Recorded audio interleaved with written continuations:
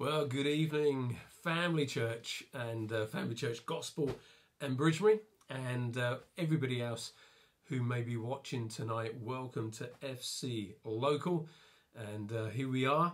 I'm not too sure how many weeks now we've been doing, but each week we're here, we're preaching the word, and I trust you're home with your coffee, with the hot chocolate, whatever it would be, just chilling out and taking this opportunity to allow the word of God to come into your home. And we just trust as the word of God is shared tonight, the Holy Spirit will bring this word and make it come alive in your heart.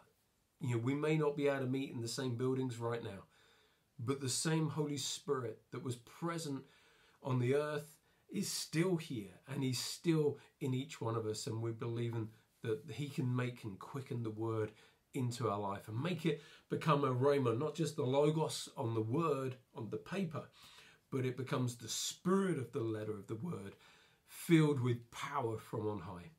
So tonight, just got a couple of things I'd like to say while people are gathering. I want to say thank you to each and every Connect group.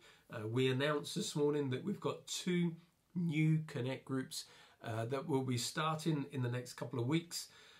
So we've, during lockdown, during this time, we've had Carmen and Phil start theirs, and they're looking for more people to join their group. They can have numerous more people join theirs. Obviously, it's all online at the moment. But also, we've got Malcolm and Leah. They are back doing their Connect group, and we're so thankful that they've taken up the challenge and the call, because they know that they've been called to do this. We want to thank you. And also Charles and Juliet. And I'm just so thankful for men and women of God who have stepped up. And I want to say thank you to Nikki and to Claire. Nikki, you've been running your Connect group for some time, and you just feel with the season of life that you're in to step down at this moment. But Pastor Jane is going to be taking on that alongside Claire. So there's a bit of a change in who's leading the group, but I'm sure it's just going to be a really exciting time for each and every one of you. Let me just pray, and then we're going to get into the word tonight. So if you want to join any of those Connect groups and any of those that are already running, please let me know. Send me an email, and I can get you connected to the one that you really would like to get connected to. So let's pray. Father, we thank you as we take this moment tonight and set it aside for you. I pray, Father, that as we consecrate our hearts, as we take this moment to allow you and your word and the Holy Spirit to come and minister to our life, Father, we just open our hearts wide and we say, Holy Spirit, come and speak into our lives. Peel back the layers of our life to reveal truth in our hearts. Father, we just give you opportunity tonight. Would you speak to us? Would you speak into our hearts? And would you do what your word has come to do tonight? In Jesus' name, amen. God bless. I trust that you are well. Trust that you're looking forward to the word of God. We've been in this series of thought for the last few weeks. I think this is week 5, about building the house. And how important it is at this time, even though that we're not in church and we're not able to do church activities as we would do normally, how important it is right now that we're laying the foundation, we're building a platform, and we're preparing ourselves for when this moment comes, when we can get back to doing church in a safe and a secure manner, where we can gather together in the name of Jesus and together as the fellowship of believers. We are working on a plan, and we believe that as that plan unfolds, many of you will join us as we gather together in hopefully the not too distant future. This past year has had some, I guess, very significant moments and some very difficult times for some individuals, people who have lost loved ones, people who have lost jobs, people whose businesses have struggled or failed in the midst of a pandemic. And our heart goes out to each and every one who's lost a loved one, but also lost situations and things that would have been familiar to them along the way. It's been a difficult year. You know, it's affected people in their personal lives, their family life, maybe their work life. things have been very different. All of a sudden people start doing furlough. I don't think I'd ever heard of the word furlough before lockdown and COVID. But suddenly people were on furlough when they would have been working. Their work life has suddenly taken on a whole different picture and a whole different meaning. But I guess in many senses, one of the areas, family has changed dramatically. When I think of our family and the number of family that we've got within just a 2.5 mile radius of where we live, I think that we worked it out, there's about 26, 27 members of our family just within a 2.5 mile radius, other than Jenny, who's up in Scotland. And we can't get to see them. We can't go into their homes. We're not able to connect in the same ways what we would do. It has enormously affected our lives and our journey. But you know what? There's probably something even more, and that's life as a church. It has been so affected by this whole situation. Our gathering together, our walking with one another, our discipling one another, the ability to outreach as we would love to and like to. You go up to a stranger and you start speaking, you have to apologise first. Hang on, excuse me, I'm not going to get too close because... And then you can share the gospel. Everything is just bizarre and weird. Never in the history of the church have we had to deal with such a time as this. Even in the Spanish flu of 1918, they didn't close everything down. They just got on and did life. But we're living in very different times. And to pastor the church through a pandemic and an environment like we are has not been easy. But I thank the Lord for his grace. I thank the Lord for so many good people that have stood around us and worked with us, supported us in what would be a very difficult time. I take confidence in this scripture, and I'm sure many of you take comfort in this scripture as well. It's when Jesus said these words, "I will build my church, and the gates of hell will not prevail."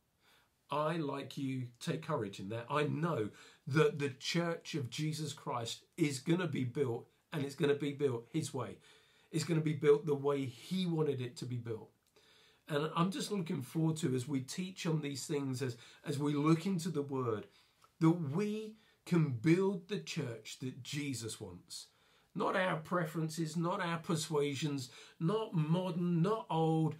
His church, his way is what we want to do.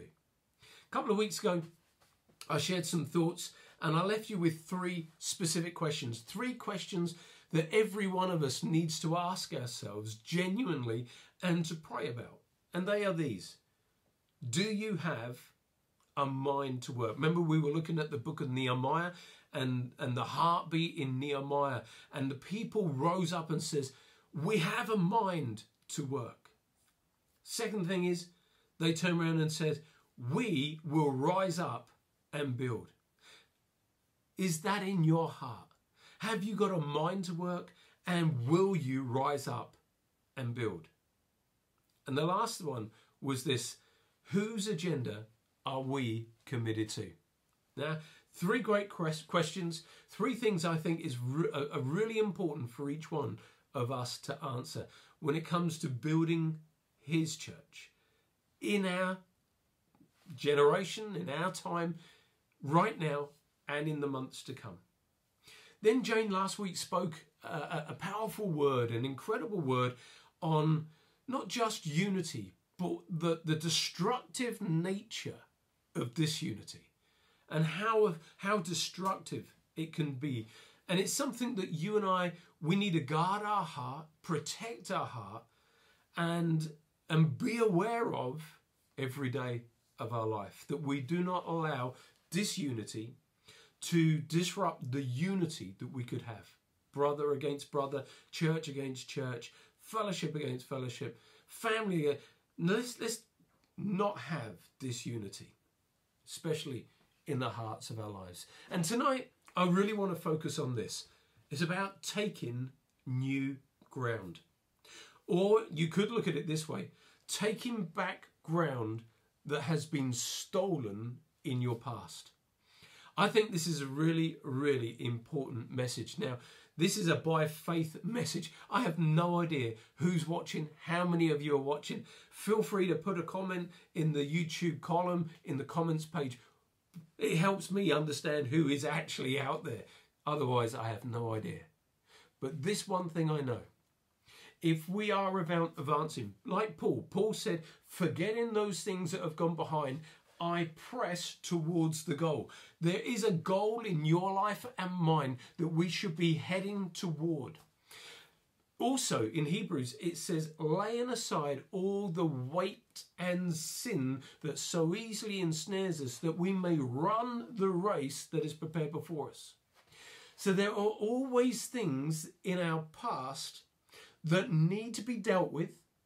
We need to face them, we need to deal with them, and then we can walk free from them. Remember, Jesus came, he said, I have come that you may know, that you may have life and that you may have it more abundantly. That he came to destroy the works of the enemy. He came to set us free from the captivity that held us. And I believe tonight, this is a word in season. If you've got things in your past that are still hanging on in your present, if you've still got things in your past that are robbing you of God's purpose for your future, then this is a message for you. You may know someone who needs to hear this message tonight. Quickly ping them a text and invite them to come on to hear and listen to this word, because I believe tonight God is going to do an incredible work. The Holy Spirit is present and he is confirming his word in our hearts. Whatever is in your past, if it's not dealt with in your present, will always rob you of what God had for your future. We need to deal with our past. We cannot walk in freedom just by wishing and hoping and walking in a particular direction. We need to cut ourselves off from the past and be free from the past before we can edge into what God has next. So the kingdom of God is always advancing. It's always moving on. We need to be prioritizing his kingdom over our preferences. Oh, that may be a hard thing to say, but actually, when we are focusing on his program, what he wants to do, what he wants to build, what his purpose is in our life, it is the freedom to do his will that sets us free from our past and our preferences and our issues of the before. In many senses, it goes back to this thought: whose agenda are we committed to? Now, we've been looking at the book of Nehemiah. I thoroughly enjoyed going back into the book of Nehemiah. It's a book that you go to when we're rebuilding, refocusing the attention of people's hearts and lives. And the book of Nehemiah has been an inspiration, and I believe that there's been some great application that we've been able to put into our lives as we clearly move forward. Nehemiah was a strategic worker. He was a strategic thinker in his time. The walls of Jerusalem were in shambles. They were destroyed. There were rubble all around. What does a wall symbolize? I guess we got to look at this thought first. What does a wall? Why are walls there in the first place? Well, there's the Great Wall of China. Is probably the most famous wall. I thought I'd go for the simplest first. The Great Wall of China. It was built to keep out the raiding parties and the nomadic tribes that were trying to influence and change the society. And they built this incredible wall that I believe is one of the only structures that can be seen from space. Then we have possibly one of the second most famous walls, and that is the Berlin Wall. Famous for dividing the Eastern Bloc nations and the Western Bloc nations, and the separation of a nation down the middle of East and West Germany. And I remember when that wall began to come down and Germany became a united nation again. But it's interesting that walls separate, divide, and keep apart different factions. Then for all our Scottish friends and family in Family Church, we have, I was going to do the Rocky version, Hadrian! No, it's Hadrian's Wall. And it was the boundary of the northwestern frontier, and it built by the Roman army for the Roman Empire, and it was there for 300 years as their northern frontier border. Still there today, and many of you have probably visited it. But it's a wall that's separated. You know, why didn't the Romans keep on going? They didn't really see much point in trying to achieve and overcome Scotland with all the hills and the valleys and the rugged landscape. So they left it as it was. A wall symbolises a place of strength and protection. And I guess if you look at many ancient cities, and if you go to York, or you see the city wall around York, I believe also in Warwick, around the Warwick city, and other major cities. I think even Chichester, there's a walled city, and it was there to protect the city itself, and really often was only the only main sense of defence for a town or a village or a city in that area. I guess what's interesting is it's not just cities, but it's our lives as well. We can build walls in our lives, human beings with internal walls that we build up in our heart. The walls I'm speaking of are really protective barriers that we put in place to become our defence. You know, when someone hurts us, we put a defence up. When someone says something, we put a defence up. When we get hurt by an experience, we put a defence up, and the wall begins to build in our life. Walls can be built in our lives from a very early age. They can be a coping mechanism for children and for young adults as they're growing up because of a negative upbringing, or they may have felt emotionally ignored or rejected. And what happens in that moment of rejection? A wall, just maybe one brick at a time, a wall is positioned, a brick is placed in around that heart of a child. And then there's another situation, and another brick goes in the wall. And then there's another situation, and maybe something else from school, or something from a friend in the playground. And and that sense of rejection begins to build a wall as a defence from the hurt of others.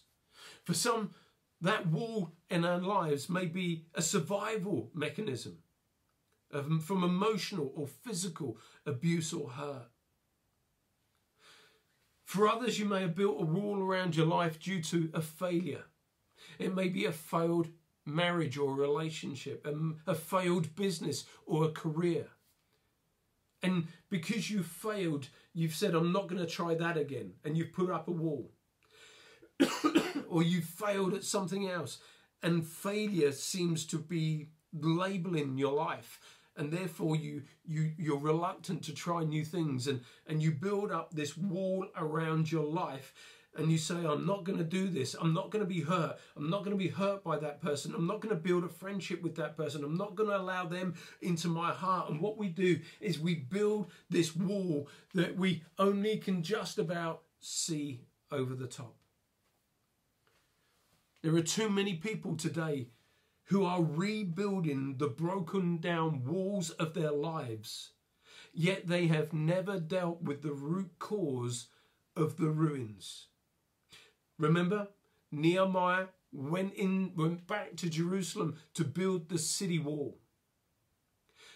We need, before we start building the city wall, before we start building this wall of defense, or building this wall of protection, or this wall of whatever God or you want to do in your life, what we've got to do is, what caused the negative wall to be built? What was the negative experience? What was the negative issue that caused my life to be in rubble? What caused my life to be in ruin, so that I built a negative wall around my life? See, when we have the right building when we have the right structure in our life, is not a negative thing. The scripture I shared this morning, have I still got it here? It says, with favor you will surround him as with a shield. With favor, that wall around us, that shield around us, should be that which is built by God, not the negative responses of our life. And we need to be building in a correct manner. We need to be building the right things. But before we can build the right things, we've got to establish the root of the ruin and face the root of the ruin so that we can move on. There's a saying that goes like this: the wall that protects you also imprisons you. If we're not building a protective wall around us called the protection of God, or the sword, the shield of God's favor, if we're building a defense around our life which is negative because of negative experiences, that's a wall that needs to come down. We need to deal with the issues so that we can build the right things around us. I love the fact that when David was faced with certain issues, he went to his stronghold. See, very often we think of strongholds as being bad and difficult, when the devil gets a stronghold in your life. But you know what? David went to his stronghold. He went to that place of strength in God. And sometimes when we are building on the right foundation, that becomes a stronghold in our life for good. Otherwise, it's a wall that's been built, but we've never dealt with the ruin of why we now have a bad wall in front of us.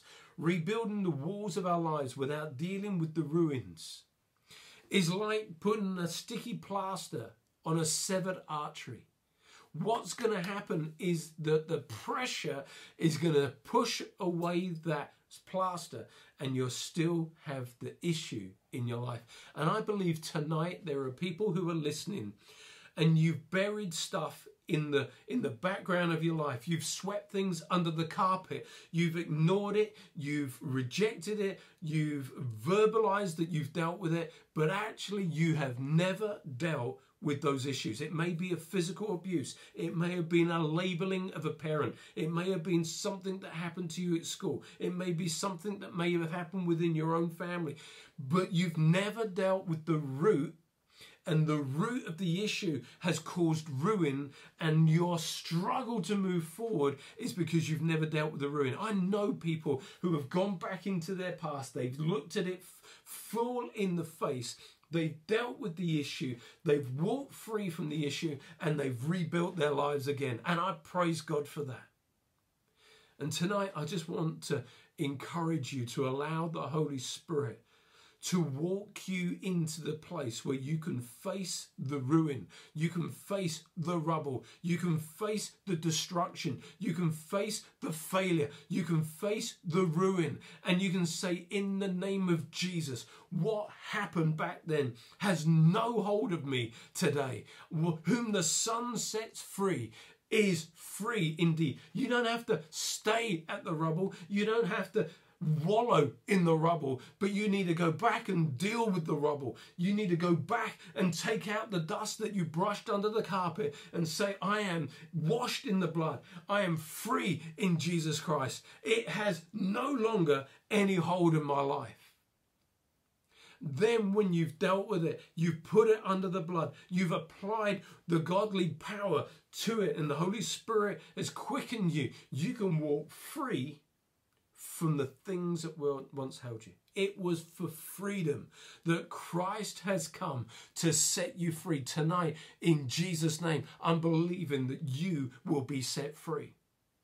There could be pain. It could be words. It could be actions. Why don't send me a text to say that this is still working or whether it stopped? Because I don't want you to miss what's happening. Can somebody send me a text, phone me up, do something to let me know if it's still working?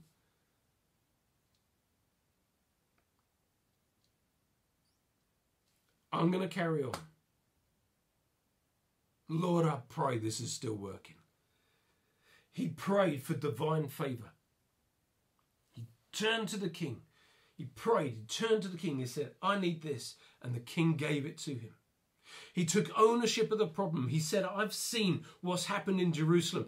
It's moved upon my heart. I've heard it firsthand. I'm going to go and I'm going to do something about it.